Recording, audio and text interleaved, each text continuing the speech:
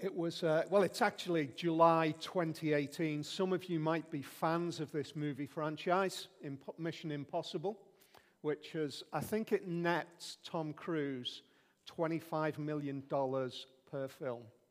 Not bad going, really, is it? For somebody who's actually even smaller than me. That's pretty good going. $25 million, that's pretty good going. However, for some of you who don't know this, and maybe some of you don't know it, it was actually based on a far more superior 1960s, 1970s TV series. And it was one of those kind of American Mission Impossible titled, but it was this guy, his name, what's his name? I'll tell you his name was. Peter Graves. Took a while there. Peter Graves, he was the kind of one of the leaders of this team who would take on impossible missions. And it was a really amusing start. It was that kind of 60s, 70s real corn. He'd get given this tape, one of those things that you used to play sounds through before it was all the MP3 and then whatever it is now, streamed. He'd get this tape, and he'd kind of act the most suspicious that you could ever imagine as he hid himself away to listen to this tape. Why nobody got that he was doing something really strange, I don't know, but he'd act suspicious. He'd go into a little room, he'd press this tape, and it always ended with these words, "This tape will self-destruct in 5 seconds." And then amazingly, the tape player would just start smoking, and the tape would disappear. Of course, the idea that you could lose information in our age is just, how can you lose information that quickly? It was also pretty strange, wasn't it, that everything that was contained within the mission was on that tape and it's gone. That's some risk, isn't it? But Peter Graves took the mission on. I find it fascinating. We can take that storyline from the 1960s, 70s, we can take the storyline into the most recent franchise, or we can go all the way back in time and we find something really fascinating, that we are desperate to hear the idea of stories which are not just about heroes, but they are stories about salvation. That's what's written into those stories. Somebody who can come in and can do the impossible. Somebody who can save us from the world about to be blown up, or whatever else is going on in the particular episode. That's what we crave as a society. So many of us, our stories are written around that very idea, that there might be this hope against all the odds. There's something deep about that. It's not just a nice little escapist fantasy. There is something deep written inside of us that we look for hope. We look for saving. We look for something bigger than us, something that's going to come in and take what we know we are and carry us to a place of safety. In a huge way, that is the story of Exodus. It's about salvation. That's one of the points that we saw last week. It's about God's people being saved. But really, you can only understand the need for salvation when you understand the desperate context in which they were in. The first thing that we see is a strange kind of behavior. Look at what it says in verse 2. It talks about the idea of this woman who's given birth. And she became pregnant, gave birth to a son, and when she saw that he was a fine child, she hid him for 3 months. When she could hide him no longer, she got a papyrus basket for him and coated it with tar. Then she placed the child in it and put him among the reeds in the banks of the Nile. That's a really strange action. That's a really strange thing to do. When a child is 3 months old, to take a basket and to weave it, and then to waterproof it, and to place a lid over the top of it, which was obviously breathable, and then to hide it, presumably during the day, when people are around, hide it in the river, just amongst the reeds, the side of the river, so it's not going to kind of float away down the river. Hide it amongst the reeds. And presumably each evening come back, take the child back home when people couldn't see, and then place it again each morning before people could see. And that is a really strange thing to do. In fact, if you watched on TV this sort of new parenting guide, the way to bring up the most amazing children that you could ever imagine, and they said, take your child, hide it away in a river in a basket, in the water throughout the day, and then come back each night and just have it at home for the night time. That's the way to raise really independent children. Strange. And the reason that it's strange yet not strange is because it is rooted in real life experience. It's actually rooted in the events of the previous chapter. Chapter 1, verse 15 and 16 says this: the king of Egypt said to the Hebrew midwives, whose names were Shiphrah and Puah, when you are out helping the Hebrew women during childbirth on the delivery stool, if you see that the baby is a boy, kill him. But if you see it as a girl, let her live. That was the experience of the people. That at that time, the Hebrew midwives were ordered by Pharaoh to go whenever they were attending a birth. As the baby was born, just to grasp a hold of this, as the baby was born, they're to recognize whether the baby was male or female. If it was a male, they were to presumably kill it immediately and then sadly say to the Hebrew mother, I'm really sorry, your child has died. That takes us to a different place, doesn't it? That is the real experience. And so there was an understanding of what was going on. Presumably, there was also something else going on, which was along the lines of, and if we don't manage to catch them in the early stages of birth, then we'll kill them while they're babies as well.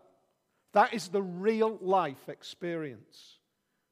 So I kind of, for maybe some of us who have grown up in church and we've got this nice cutesy picture of Moses in the bulrushes, that's the reality. What do we do with something like that? Why is it in the Bible?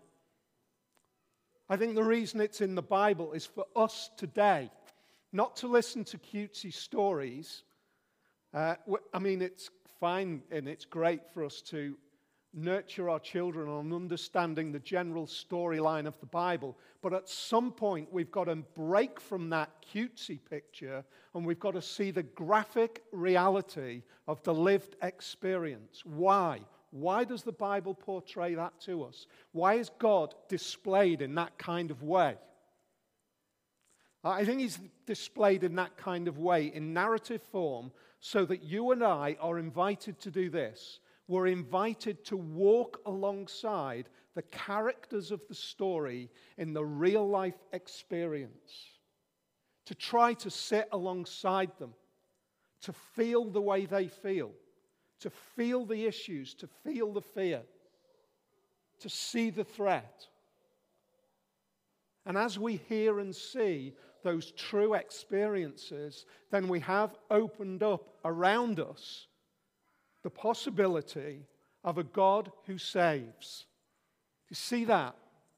We've talked nicely about Exodus being about a God who saves, but we only truly understand the idea of a God who saves when we understand the graphic reality of how God is saving his people.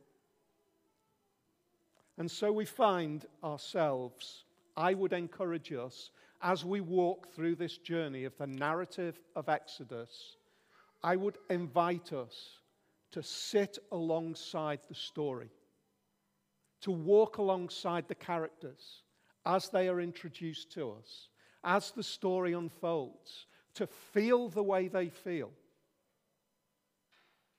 so that the experiences of our lives can sit alongside those real experiences of those Hebrews in Egypt, so that we can understand if God worked in that way for them, then how is God able to still work in our lives? That's the invitation. Maybe for some of us, this is a strange perspective on the Bible. This might be new to you. This might be something that you've not heard about. What we're seeing here is the idea of God bringing and saving a people. An invitation which remains today, which we're going to see. So really, I'm going to use the word visceral.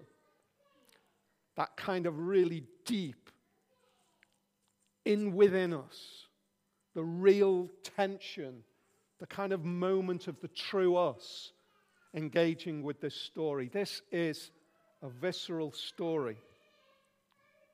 So the first thing that we see, there is a desperate and real need for salvation. And it is in a hopeless situation. That's where we see it. They're hopeless. How can this possibly turn around? It just seems humanly impossible.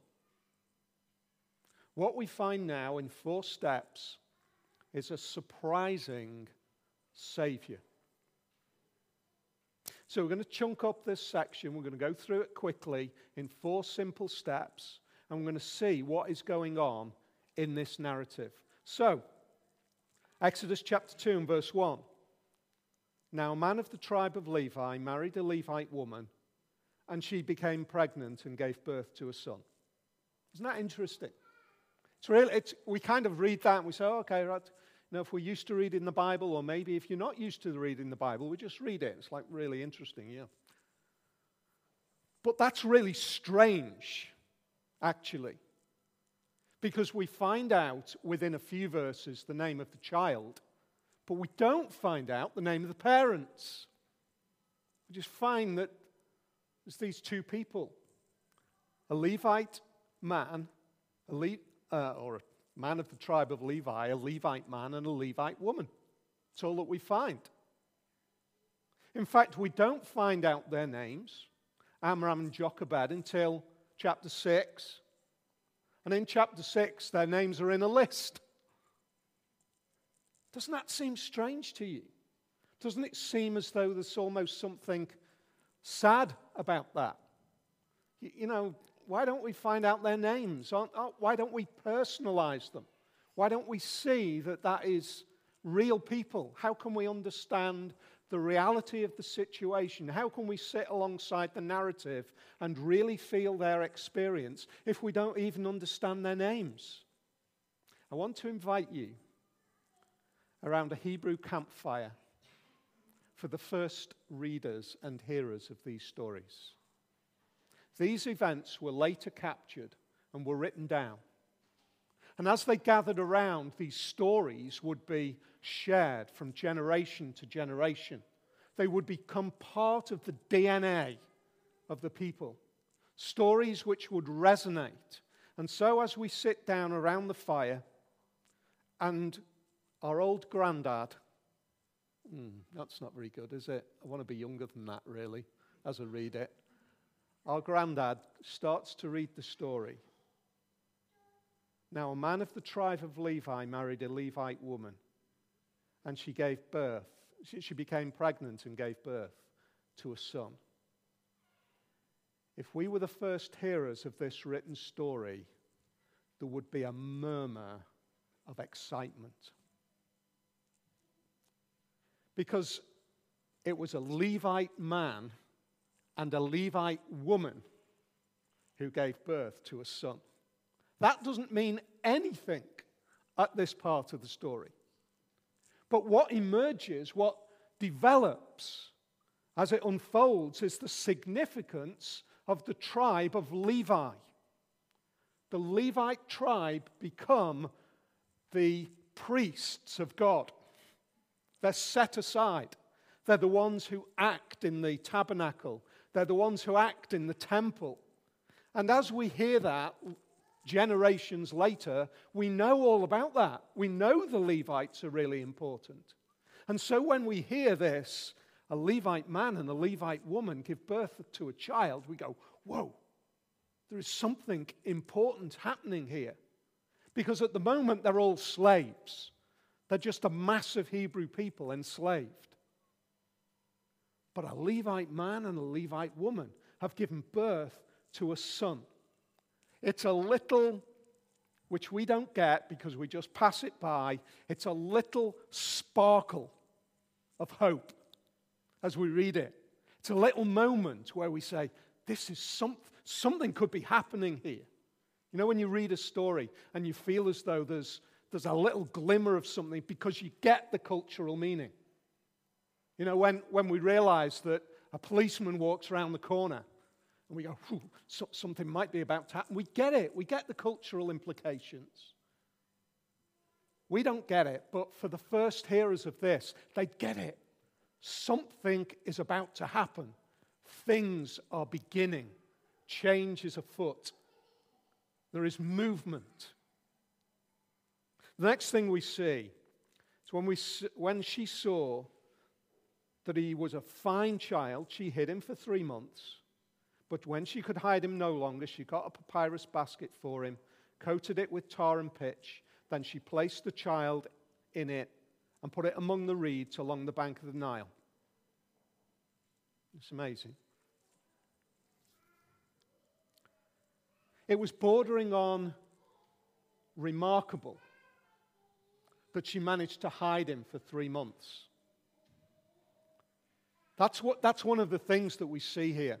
I want you to sit alongside this young couple who've got this child and feel what it's like every day. Is my child going to cry at the wrong time when Egyptians are about to walk past our little home? Is it possible that we might today lose our son? That was the experience, and time went on. Days turned into weeks, turned into months, and then there was that moment where it was, we can't do this anymore. Now, if we just think about it, how long are you going to be able to hide a child in a basket in the river? 3 months. Any of you who've been through, sat alongside, watched the experience of a child growing up, you know that 3 months, you're going to start struggling. They're going to start turning over. They're going to start trying to climb out of the basket. That is not a good thing when it's in a river. Although, in one sense, this is a remarkable step, it is a desperate step, isn't it? It's a desperate step. Put him in a basket. Put him in the river. It's not going to last for long, but it's the best we can do at the moment. It's a remarkable step that they take, but it is so short-lived. It was bordering on remarkable that they were able to hide him for 3 months, and they take an extraordinary step. Then Pharaoh's daughter went down to the Nile to bathe, and her attendants were walking alongside the riverbank.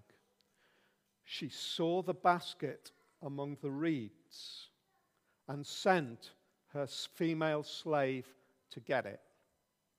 At this moment, as the sparks from the fire float up, we are to feel a shudder of fear.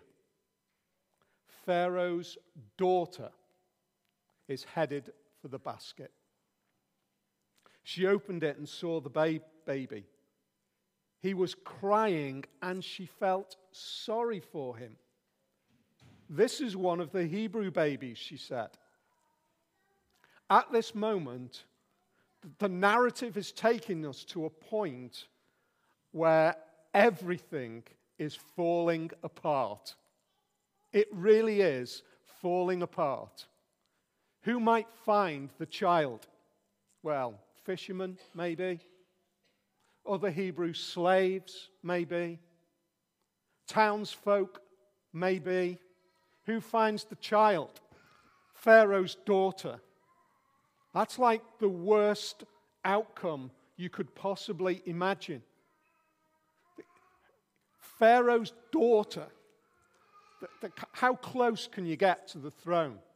She's probably the one who could just wander in to Pharaoh whenever she wanted.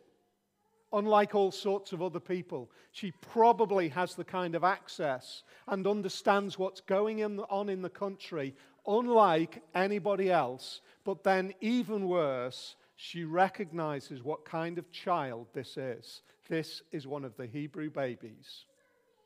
And at this moment, that hope that we had when it was a Levite man and woman who had given birth to a child is about to be torn apart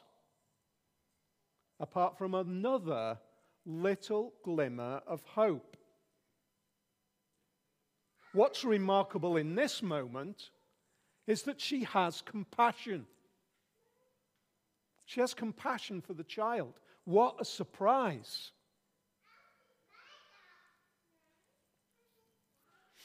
Then his sister, who we also don't find out the name of until later on, the sister of the child, asked Pharaoh's daughter, "Shall I go and get one of the Hebrew women to nurse the baby for you?" That is a moment of God-empowered, astounding guts, isn't it? "Shall I go and get one of the Hebrew women to nurse the baby for you?" "Yes, go," she answered. So the girl went and got the baby's mother. Pharaoh's daughter said to her, "Take this baby and nurse him for me, and I will pay you." So the woman took the baby and nursed him. When the child grew older, she took him to Pharaoh's daughter, and he became her son. She named him Moses, saying, "I drew him out of the water." That is amazing. If it was remarkable up to now, it becomes miraculous now, doesn't it? The Hebrew people are desperately oppressed. And Pharaoh's daughter says, "Find the nurse," to the young girl who's watching the basket, who goes and gets the mother of that child, who's already nursing that child of a night time, and Pharaoh's daughter says, "I'll pay you to nurse him." What a turnaround.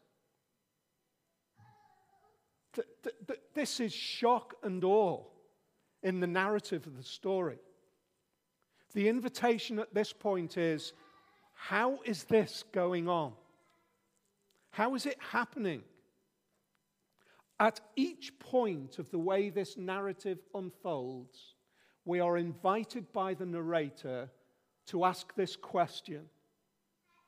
We are invited to consider, are each of these stages astounding fluke, or is this the hand of God?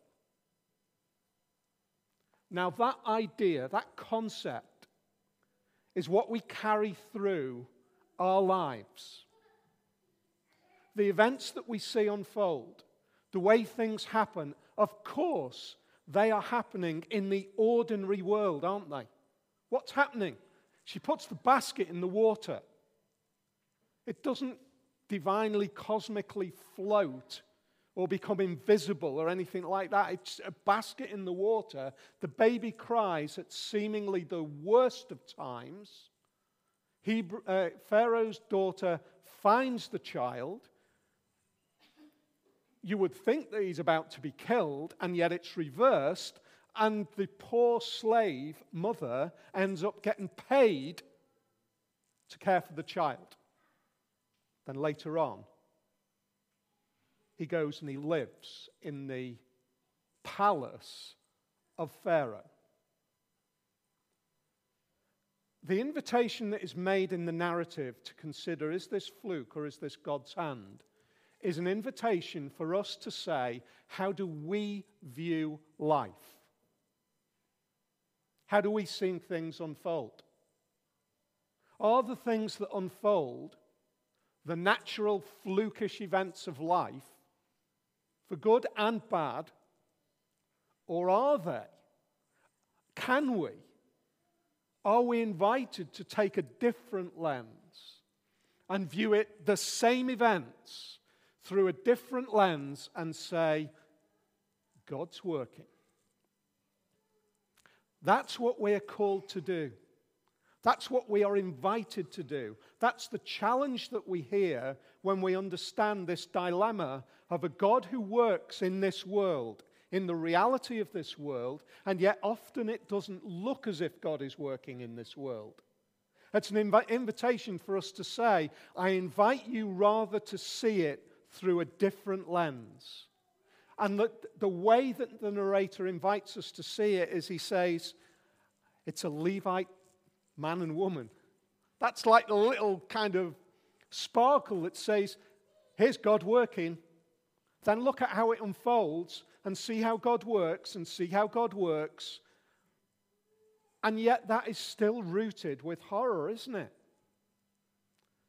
Because the end result is that she gives up her son to go and live with Pharaoh's daughter. This is still not cutesy, is it? She still loses her grown son. There's no indication how old he is when he goes into Pharaoh's palace. But at some point, once he's nursed, one would imagine, she loses him. Remarkable salvation, and yet still the gritty reality of this world. A surprising Savior has been born. So what can we do with this? Why is this important for us? I think there's an invitation for us to taste God's ways. Firstly, God continues in this little story a pattern which he has already established previously and which he carries on through the rest of his engagement with his people, and it's this: the birth of a Savior which is marked by remarkable circumstances. How have they ended up here? We saw it last week brilliantly, because God said to Abraham, I'm going to make you a great nation. And this great nation that he's made is in slavery in Egypt. But how did they end up there? Because Abraham, remarkably, at an old age, was able to give birth to a son, Isaac, who gave birth to a son, Jacob, whose sons resulted in them being in Egypt. That's the first one. And there are many others. Let's take Samuel, a mother who desperately is looking for the salvation of God's people. That's the theme that always sits alongside remarkable births. It is not about we need to get away from the idea that it's all about wanting a baby. It's not that. It's about the idea that the Hebrew mindset was written into the idea that we are looking for the Savior of God's people. Abraham, Samuel. Does it take you to another remarkable birth? His name was Jesus. It's as though God is taking us, creating stepping stones on the journey so that you will understand how I work and you will be able to recognize when I intervene. The most remarkable birth of all of them. Born to a virgin. That is remarkable. All of the others you could say are incredible, but that is miraculous. All of the others are journeys to prepare us for the astounding moment of the birth of a Savior, which is marked by the taste of God's way. Secondly, God's salvation is worked out in the reality of life. I'll say that again. God's salvation is worked out in the reality of life. We might like the idea, or we might conceive of the idea of the beauty of a kind of religious experience outside of the humdrum of life. In fact, many religions try to take us to that place, get us outside of life. But this Savior, both Moses and Jesus, are born in the grit of life. Real life. Gritty, awful, terrible life. Now, we have to ask the question, why? Why? Why is it like that? Because life matters. And life is not what it should be, but life to be restored and redeemed has to be worked out in the reality of life. And that's why Jesus comes as a real person and lives a real life and dies a real death and raises again as a real person who eats and drinks and cooks. Because life matters. And then thirdly, biblical salvation is always liberty from slavery. It's all about liberty from slavery. The people in Egypt here, they're slaves. Right the way through the rest of the Old Testament, we see a journey of slaves, slavery, and release. And all the time it's about the intervention of a remarkable Savior who comes in and saves the people. This is our introduction. This is our introduction to the Savior of Exodus. His name's Moses. But it's about slavery. And you say, well, hang on a sec. I know that slavery is a terrible thing, and slavery goes on even in our world today, but I'm not enslaved.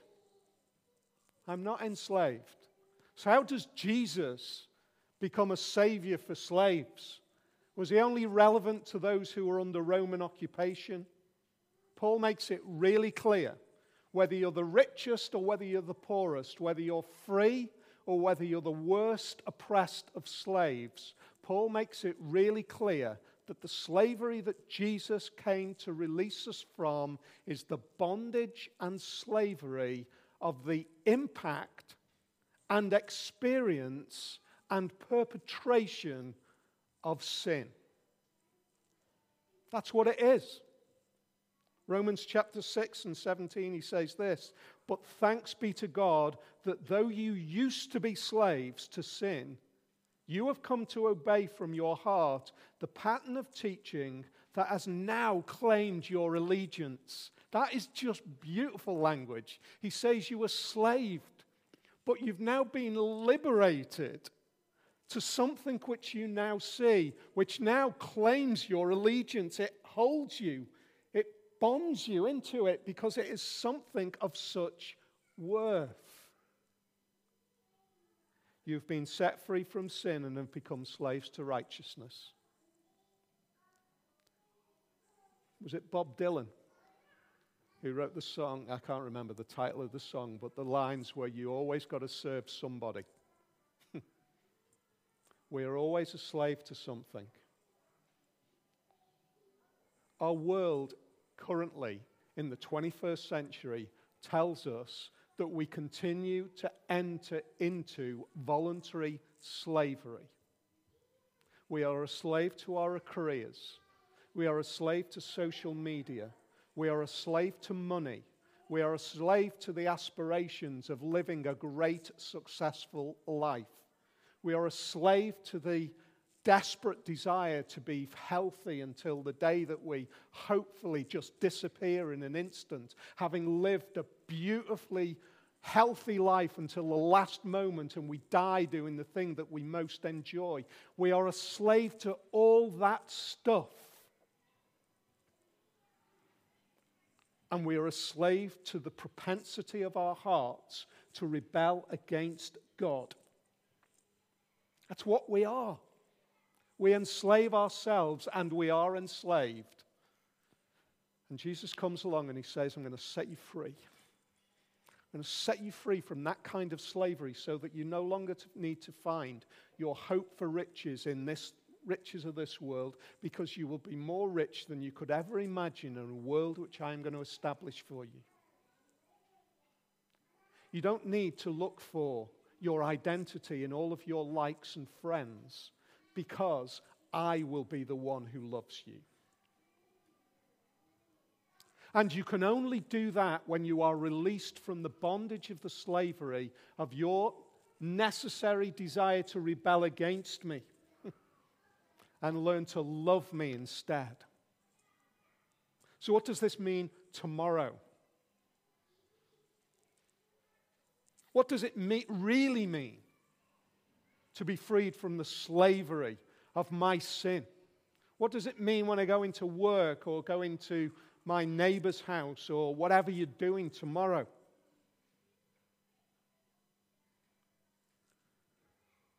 The pattern of our lives tomorrow is shaped and put into context by the salvation that we find in Jesus. So the times that I find myself desiring to rebel against him, I realize again my desperate need for him. Is that how yours and my sin works? Does it kind of hold us in this kind of bondage that says, I've done this and therefore I can't be a Christian, and I've had it and I'm done in and that's the end of it? Or do I look at it and say, thanks for the salvation of Jesus that puts into perspective my failings? Do I find that the horror of this world is put into perspective by the hope of Jesus? I don't know what's going to happen tomorrow, nor do you. The most surprising and awful things can happen to any of us in an instant. And yet, when our hope is in Jesus, even those terrible things we find can be put into perspective. Secondly, salvation is being worked out in the reality of our lives. Christian faith doesn't whisk us off into some ethereal somewhere. Jesus doesn't save us and zap us to heaven straight away. He could do, but he doesn't. He says, now, in that salvation, go and live it out. It's a great place to be. Enjoy your freedom and liberty in me and live it. Go and live it tomorrow. Show the world that you are happier to be in my care than in your own care. Show the world that you're safer. Show the world that it is worth it. Show the world that this is a better place to be. We live in a world which is desperate for hope. And Jesus is the greatest hope that this world has. We can't work out a better hope. Do we show it? Do you know it? Do you know that hope?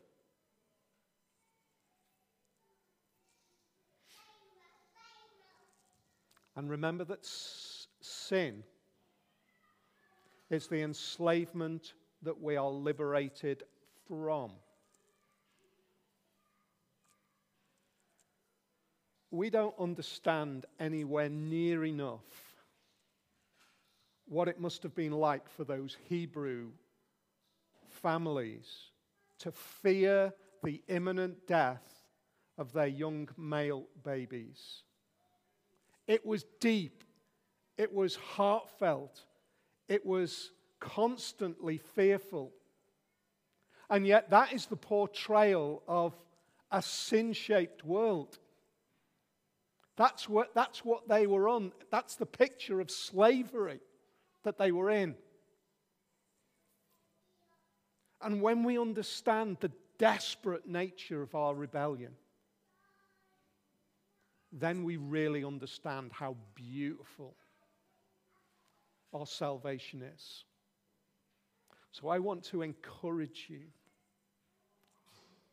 this week, if you believe in Jesus as your Savior, and you are shocked once again by the kind of life that you are able to live in rebellion against Him, and it breaks you, and you feel completely crushed, that is the very moment to rejoice that Jesus is your Savior, and to say, I have hope.